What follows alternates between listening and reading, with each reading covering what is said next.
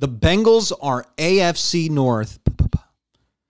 The Bengals are AFC North champions. An unbelievable idea to most people, but not to those of us that have lived through the Joe Burrow experience before. Today marks the beginning.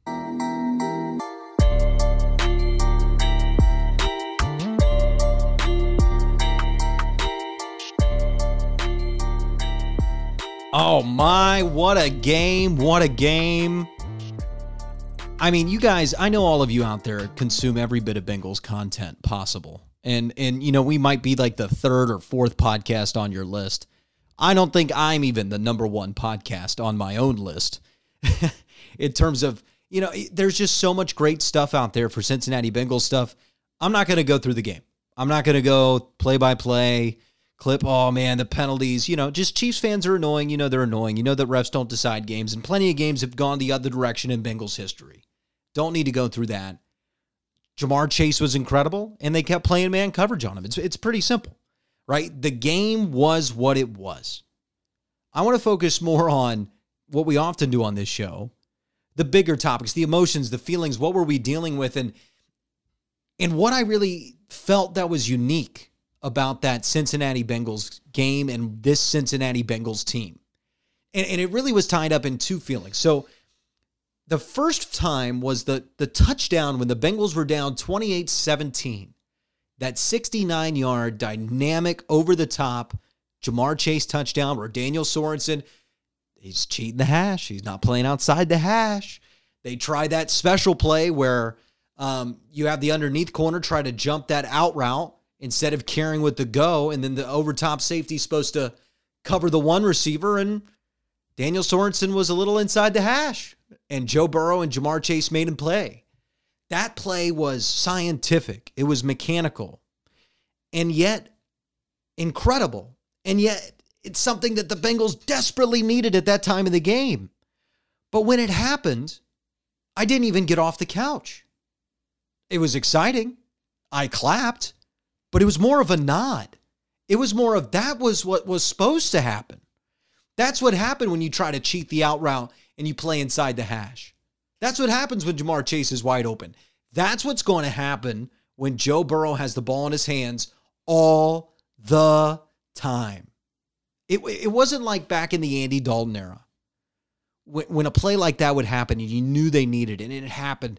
I remember the Ravens touchdown. It's the one that sticks out in my mind where A.J. Green catches a slant route, breaks 3 tackles, is off and running into the end zone.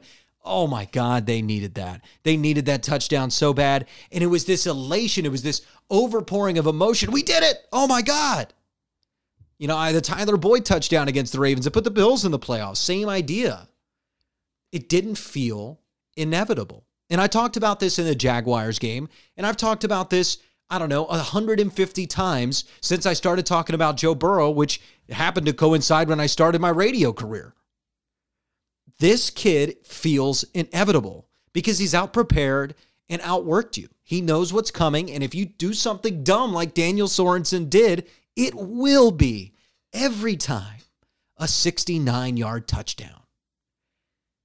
And that really brought me to the feeling of, and really the statement I made after the game, that this is only the beginning. And let me try to describe it in a different way that really helped it make sense to me, because I you know, football games are so crazy. It's why I don't do a podcast on Sundays.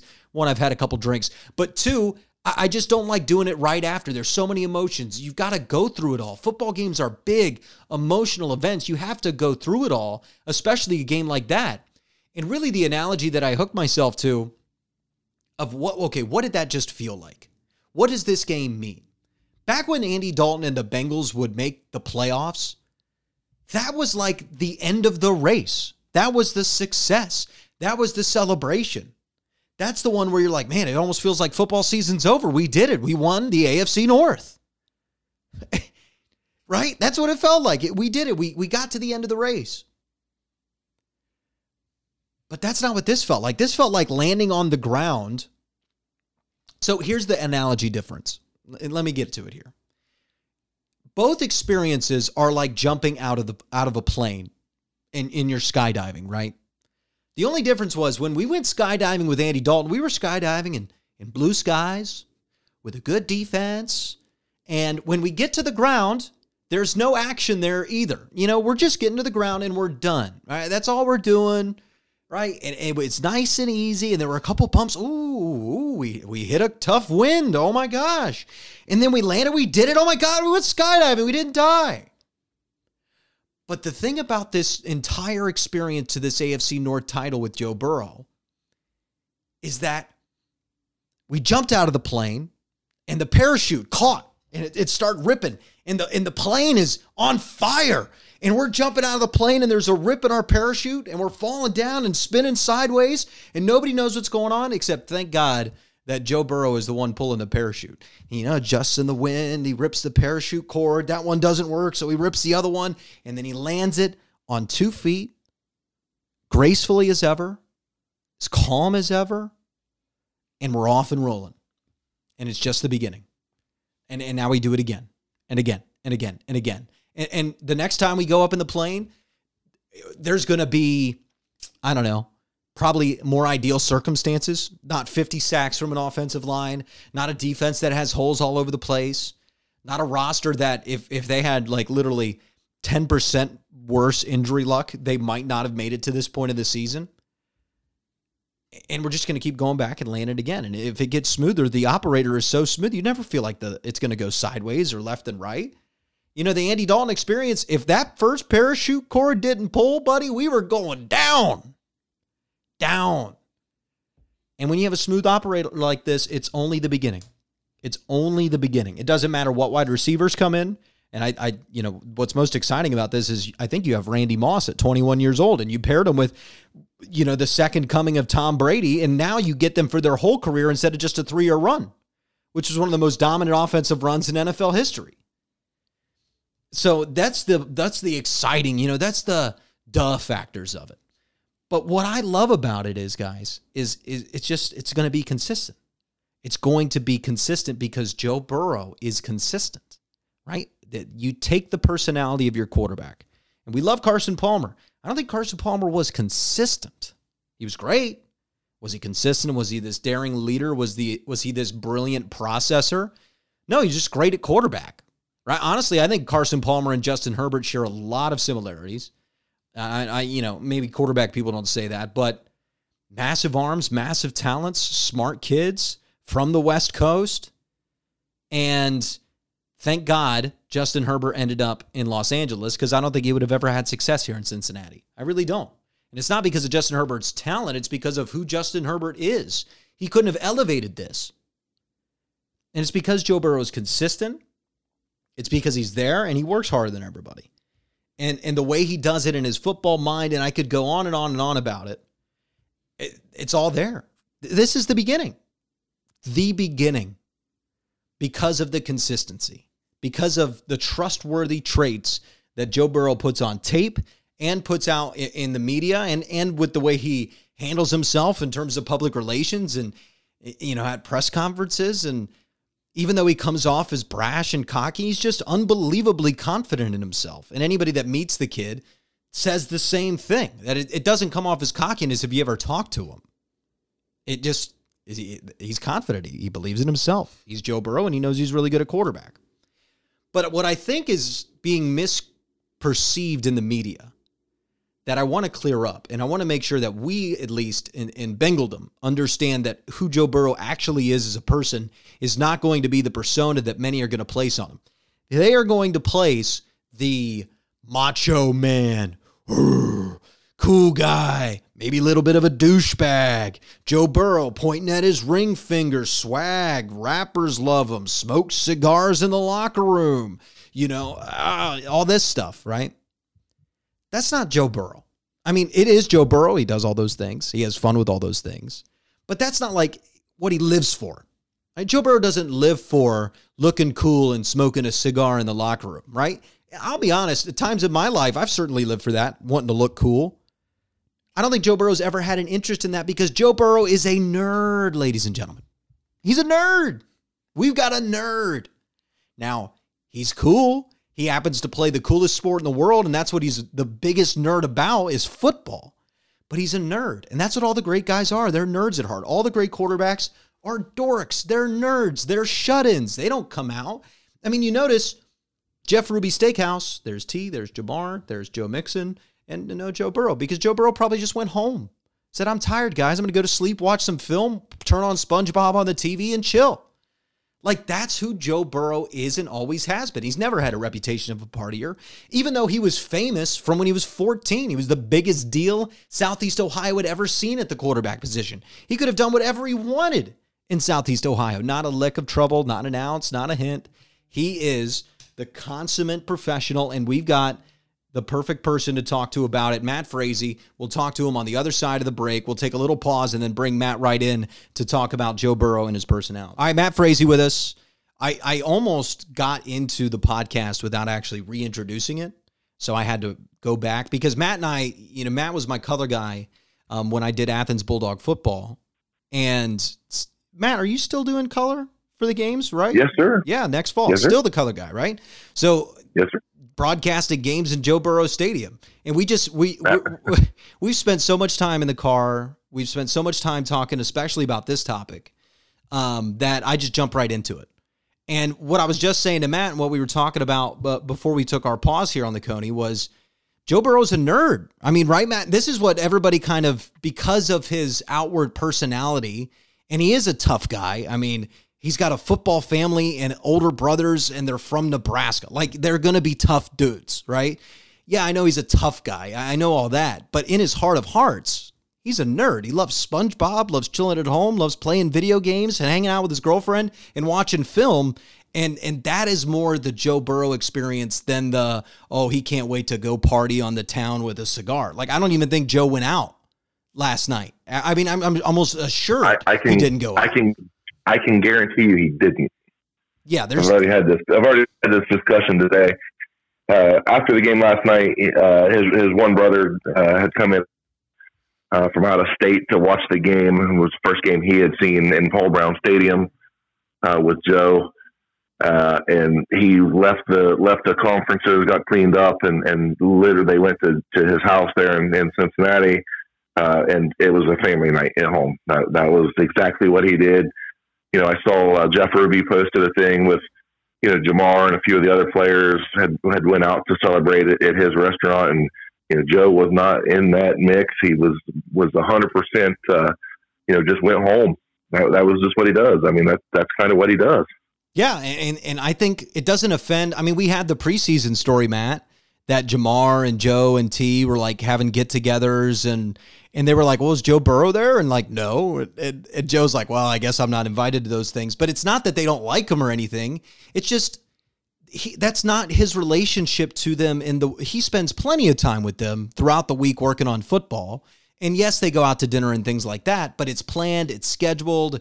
It's not going to interrupt his home, work, relax routine that he does, one, because he likes it, right, Matt? And two, because it helps him focus on football the most. And he's a family football SpongeBob guy. And and I love the repeatability of that. And that's never going to go away. I feel like you could be talking about Joe Burrow 2 days after a Super Bowl. It's just another family night. Like, is he going to be spending a week partying in Los Angeles after they win the Super Bowl? No, it'd be 2 days, whatever, and then right back to football. I just think that this is his mode, and he's not doing it because he's desperate to win, Matt. He's doing it because this is what he's always done, right? Yeah, I agree. I think, as you said, I think the misconception is that everybody wants to go and party and celebrate when they get to that level. And I think Joe's not necessarily an outlier in the fact that that's not his main focus in life. All you need to know is, he's got the same girlfriend he had when he was early in his early days at Ohio State. He's not out, chasing different girls and running around on the town.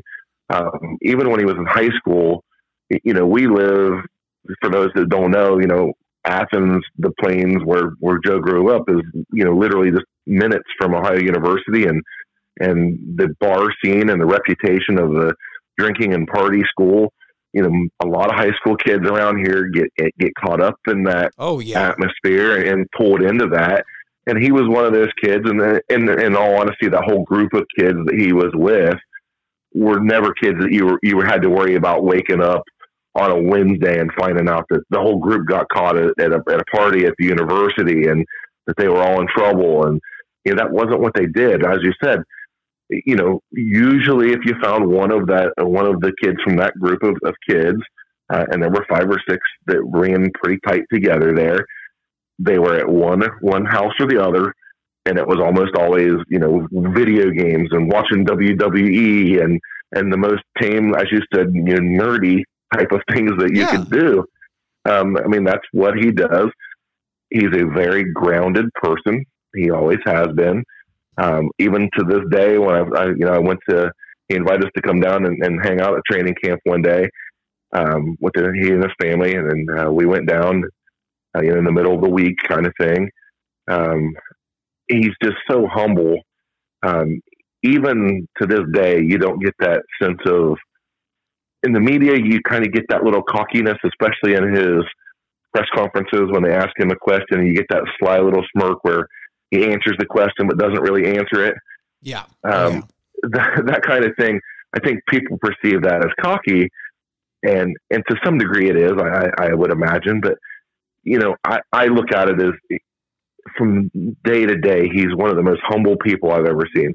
In the off season, before camp started off, he was back in town, and, a good friend of ours, Sam Smathers, Joe comes over to the garage, and just hangs out for like an hour and a half, and just talking, and not football and not, X's and O's, just to hang out and just to be a person, that's from the community, hanging out with other people from around here. And, fortunately I was there, and with him that day. And, it's one of those things that a lot of people don't get to experience him on a day-to-day basis. You just see, on the field and in the press conference kind of stuff. And it's, Matt, it's and amazing how grounded he stays throughout his life. And I bet the way to get Joe Burrow, because every person has this, and they tell you this in business books, and they tell you this in classes where they teach you social skills. You want to get the other person talking about themselves. So you always got to try to figure out, okay, how can I get this guy to sit here for 5 hours and really want to sit here? And I feel like it's the easiest thing with Joe. I feel like the one thing you do is just probably start talking about coverages. Start talking about, offensive lineman protections and left and right and this and that. I feel like that's his, Jess uses this term, modus operandi. Like that's right. What he loves to talk about. And if you get him into a conversation that's engaging to him about that topic, he'll just go. And you can see that almost bust out of him in every press conference, how nerdy he wants to get about football. And you love to see that at that age, because it's the attention to detail, and it's exciting as a football talent that he has that passion so innately. And then you've got his dad as a defensive coordinator. Matt, I can't wait, because people have kind of forgotten some of the details of Joe Burrow's story here. If he makes a deep playoff run this year, people are going to be like, wow, we're idiots. This was the quarterback prodigy we all should have seen coming. Because you've got the dad that's a defensive coordinator dominating high school. They literally copy what he did at Athens, almost the same plays at LSU. They win the national championship, 60 touchdowns in the SEC. It's like it should have been obvious that this was going to happen. Well, you always have, to prove it. Every time you step up a level, you have to prove it. The first time I saw the kid play was in 6th grade. And, you could tell he had some skill sets that you just don't see at that level. Most quarterbacks that are, 11, 12 years old can't throw the ball 35 and 40 yards, down the field and accurately, and he could. And then I didn't see him for a couple of years. I didn't see any of his middle school games, but then, I watched a couple of his freshman games, and at the time, the high school varsity squad was pretty darn good. And we had some talent and some other kids that were achieving, some winning. And the question was, well, how good can they be? And then it was like, well, this kid's coming up and he's going to be pretty good. And people kind of doubted that he could, elevate the program. But every place he's been, and I've heard you use this comment before, he changes the culture. It's not just pure talent. I can understand why people going into this past draft could look at Justin Herbert or could look at Tua and see people that were more talented in one area or another. But those guys aren't culture changers. You know, when Justin Herbert left Oregon wasn't looking for somebody to take, to take over and show the way. Joe gets to LSU and a place where, quarterback play has been traditionally horrible for decades. And he comes in and immediately they see what they've got. They change their entire offensive philosophy to build around one guy because the coaching staff believed the guy could do it. The players believed the guy could do it. So each step at Athens High School, he changes the culture. They literally, come up with a whole new offense just because of the kid's skill set. LSU follows suit. Now the Bengals are basically now transitioning into we're going to trust him to go win football games for us one way or another. Oh yeah. And they believe that, and each step of the way, you can ask, Coach White here at Athens High School, Ed Ogeron said the same thing. Often in any meeting he's in and with, the best of the best, he's the smartest guy in the room. Yeah, he sees stuff and can explain stuff that other people just don't see, don't recognize.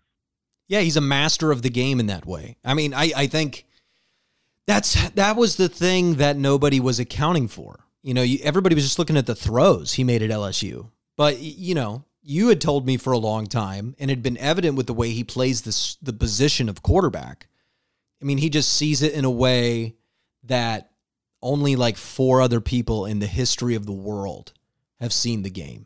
It's that special. And now he has combined with it throughout his high school because of Athens High School, because of Athens, because of Southeast Ohio.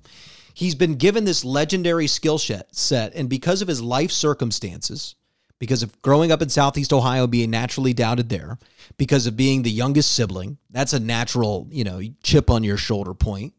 You have your dad as a defensive coordinator. You're given the keys of an offense your sophomore year when you're an undersized, skinny kid. I mean, go look at Joe Burrow, pictures of him. There's not a lot of big programs in Columbus, Matt, that would have handed the keys to him as a 15-year-old kid. I mean, I know how good he was. About 155-ish pounds as a sophomore. He was like 155 pounds soaking wet. He was too skinny. You would worry about him getting killed at the D2 or D1 levels. I mean, this is what you would have thought going in. I mean, probably would have transcended that anyways. So he's given an opportunity for this program that is ripe to be built around, given the opportunity to do it. And that life circumstance set him up to elevate his play. And then he gets doubted again at the perfect time with the Elite 11 coaches. That elevates his play once again. Then it's like it's only Tom Herman essentially taking him seriously in the recruiting process. So elevate the chip again. Urban Meyer won't even half consider getting him anywhere near. I don't think Joe ever thought he was going to start over JT Barrett, but at least from an outsider's perspective, it felt like Joe Burrow was like the 8th guy on that depth chart. It felt like they were giving Tate Martell every opportunity they could get to push ahead of Joe Burrow. They wanted Joe Burrow to crash out of the program. It almost felt that way. And Joe had to fight and fight and fight and fight and fight. And then he walks in the LSU and all that chip, all of that stuff. This is what people don't understand, Matt, is they're like, man, where'd this guy get his chip? He got drafted number 1 overall. Yo, the chip's been in there probably since like he was 17. Since those Elite 11 coaches passed on him, he's had this in his mind to go be the best possible quarterback he can possibly be. And that's all his goal is. I don't think his goal, Matt, is like, oh, I need to win 8 Super Bowls. I think he's just decided after those Elite 11 coaches told him he wasn't good enough. He said, I owe it to myself.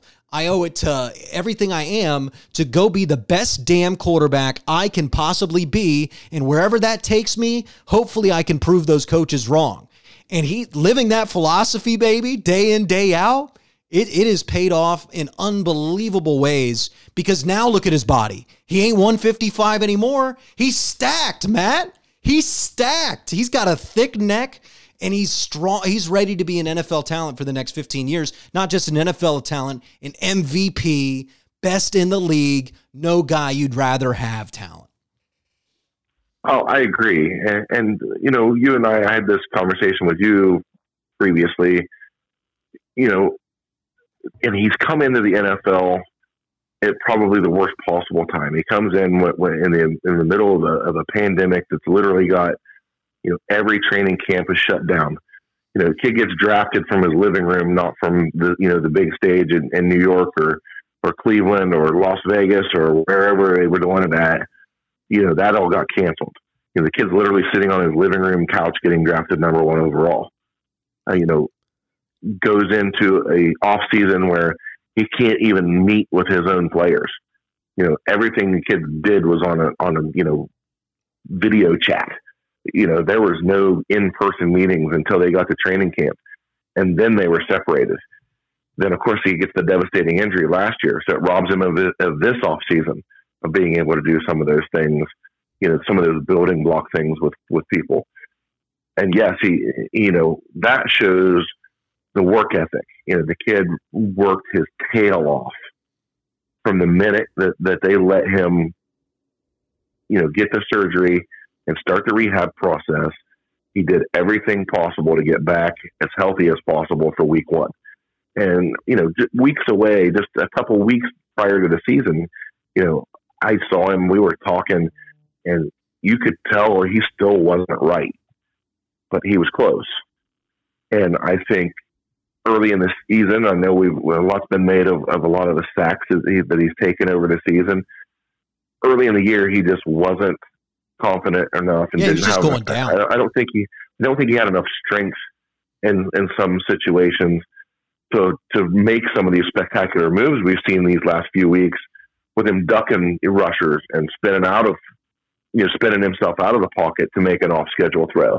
You're right. When the free blitzer would come, he would basically just squat and lay down.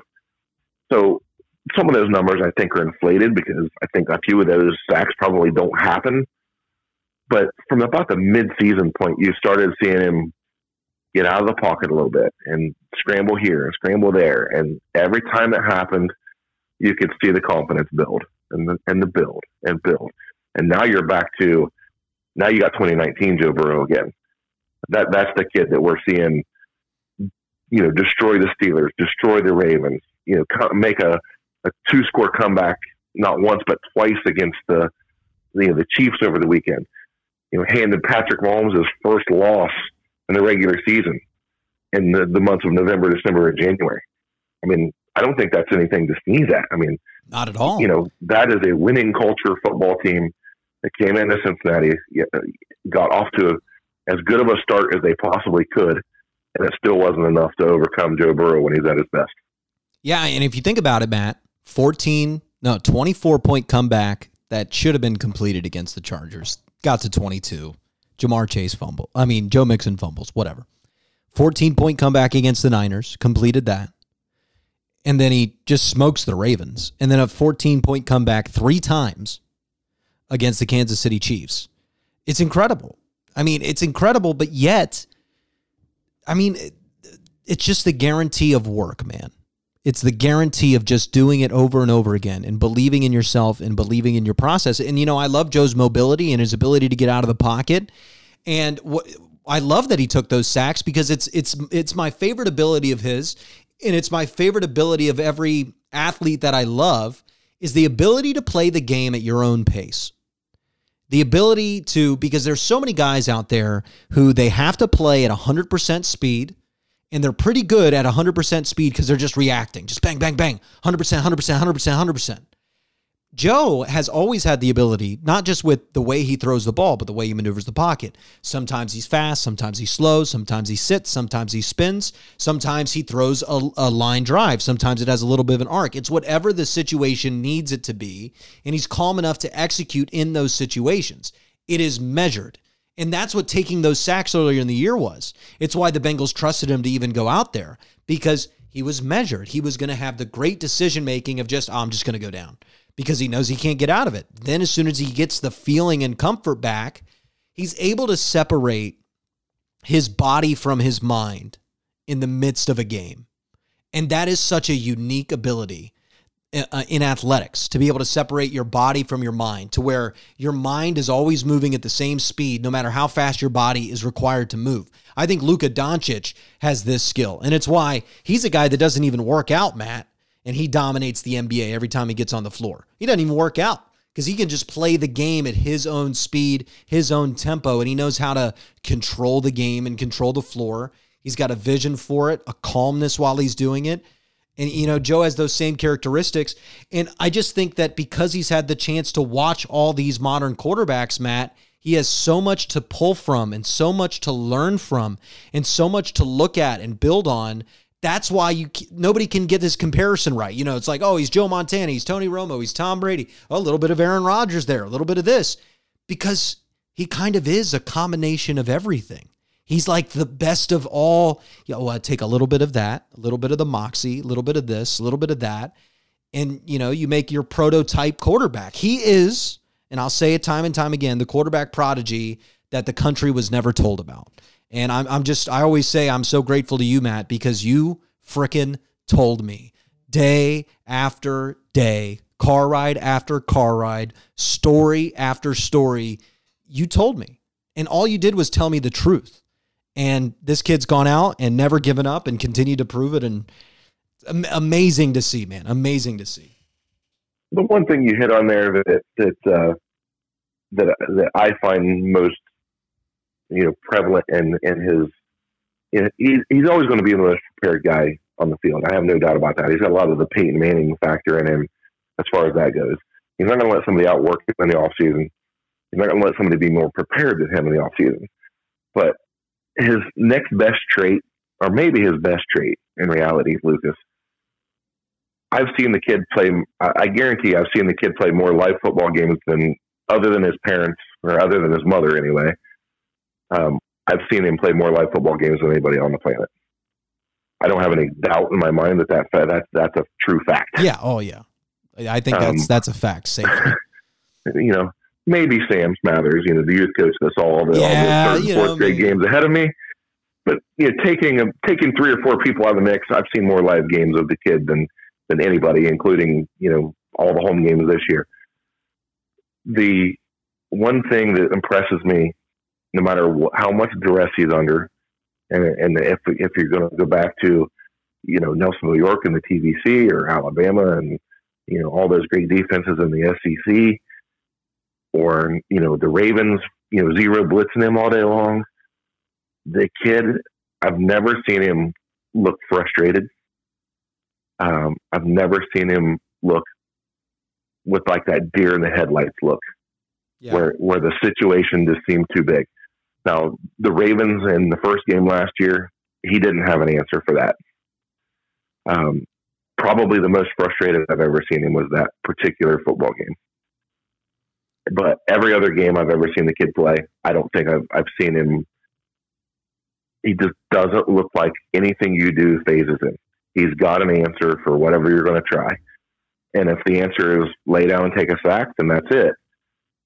But you never see him look like he's panicked. Even when he's off schedule and he's running, his eyes are downfield. He's looking to make a play. Yeah, and where some guys are just out there and they're running around and they just look like they're just jittery all over the place, just trying to figure something out. And I think that's his biggest trait. He's the calmest person I've ever seen under duress. Yeah, I mean, you have that one quote from it comes from his time in basketball, Matt. His sociology professor at OU, I forget who it was like one of his youth basketball coaches, and he makes 9 or something free throws in a row to win the game. And he's like, hey, if Joe wasn't a football player, he could be a serial killer or a first responder. And I'm like, well, that's a pretty bold statement, right? Just that was actually Tom Vanderven from Ohio University. Yeah. And they actually gave Joe that metric test, where they put you under pressure. And he had the ability to, like, his heart rate didn't move. It didn't matter what situation they put him in, what stressful situation he was in. It was like he flatlined. He was just the same, no matter how stressful it was supposed to be. His reaction was exactly the same. Which mean, is just incredible. It's a little terrifying, and I'm glad he picked football. Because he was just, it's like, I mean, when you say things like that, Matt, it's science. And you know, I remember reading this, another thing where it tests reaction time and, you know, processing and decision-making, and Joe scored like a 98 in that or whatever, one of the highest scores they've ever recorded. You know, it's definitely a brain thing, but I think that comes from the heart rate and I love all that, but his off-scriptness, like that ability to just see it and then it pops open and bang, oh, I saw that last second, the 4th and 5 against San Francisco. I think that comes from basketball, from running the point in really important basketball games for 4 years. I mean, there were a lot of big-time, high-leverage basketball games that Joe Burrow played in as the point guard, where I'm not saying that helps his, you know, calmness in the pocket or anything, but certainly his off-script decision-making, his ability to know how to get his teammates involved and make sure that everybody's hot and everybody's rolling and everybody's cutting and everybody's moving. I think that's why, you know, I emphasize all the time, and I know you do too, multi-sport athletes. Do not have your kid play one sport. You are doing them a disservice if you ever want them to make the next level in that sport. And I think Joe Burrow is a huge demonstration of that. I'm glad he didn't play baseball. I mean, maybe he'd be a better slider that way, but I like that he stuck to basketball. He actually played baseball up until he was a freshman. Yeah, I meant at Athens. Like, that would have been too much dominance for one school. Leave the records for somebody else. Yeah. Yeah, you're right though. I mean, he's done so many things, and you know, it's impressive. And you know, we sit around in awe all the time and think, you know, just watch this kid play across the street. You know, it just seems like yesterday he was, you know, running up and down the sidelines, you know, cheering kids on, and as a 15-year-old, and you know, to see each step he's made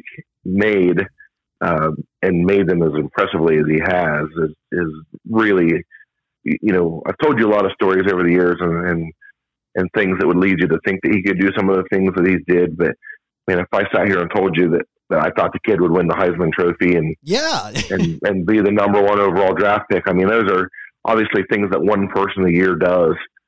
You know, the odds of that are astronomical. You know, but he has all the traits of being a great leader, and fortunately for Cincinnati and the fans of the Bengals, and you know, he's brought all those traits with him, and the people there, the coaching staff, the front office, and certainly the players. I mean, you just listen to a guy like Trey Hendrickson in his interviews. He goes, "Well, we're not afraid to make mistakes on defense because we think the guy on the other side, you know, our guy leading us on the other side of the ball can go fix it.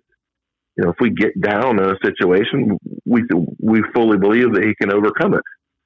And that's what I meant earlier by, you know, he's a culture changer. You know, every quarterback doesn't have that. No. If you tell me that there's no way in the world that the guys in Miami believe that into a Tagovailoa right now.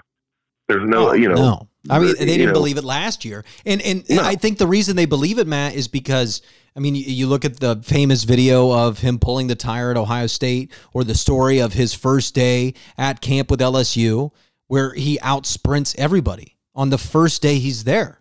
Like, oh, wait, you're supposed to come in out of shape. You're supposed to have been relaxing during your transfer year. You come in, you outrun everybody.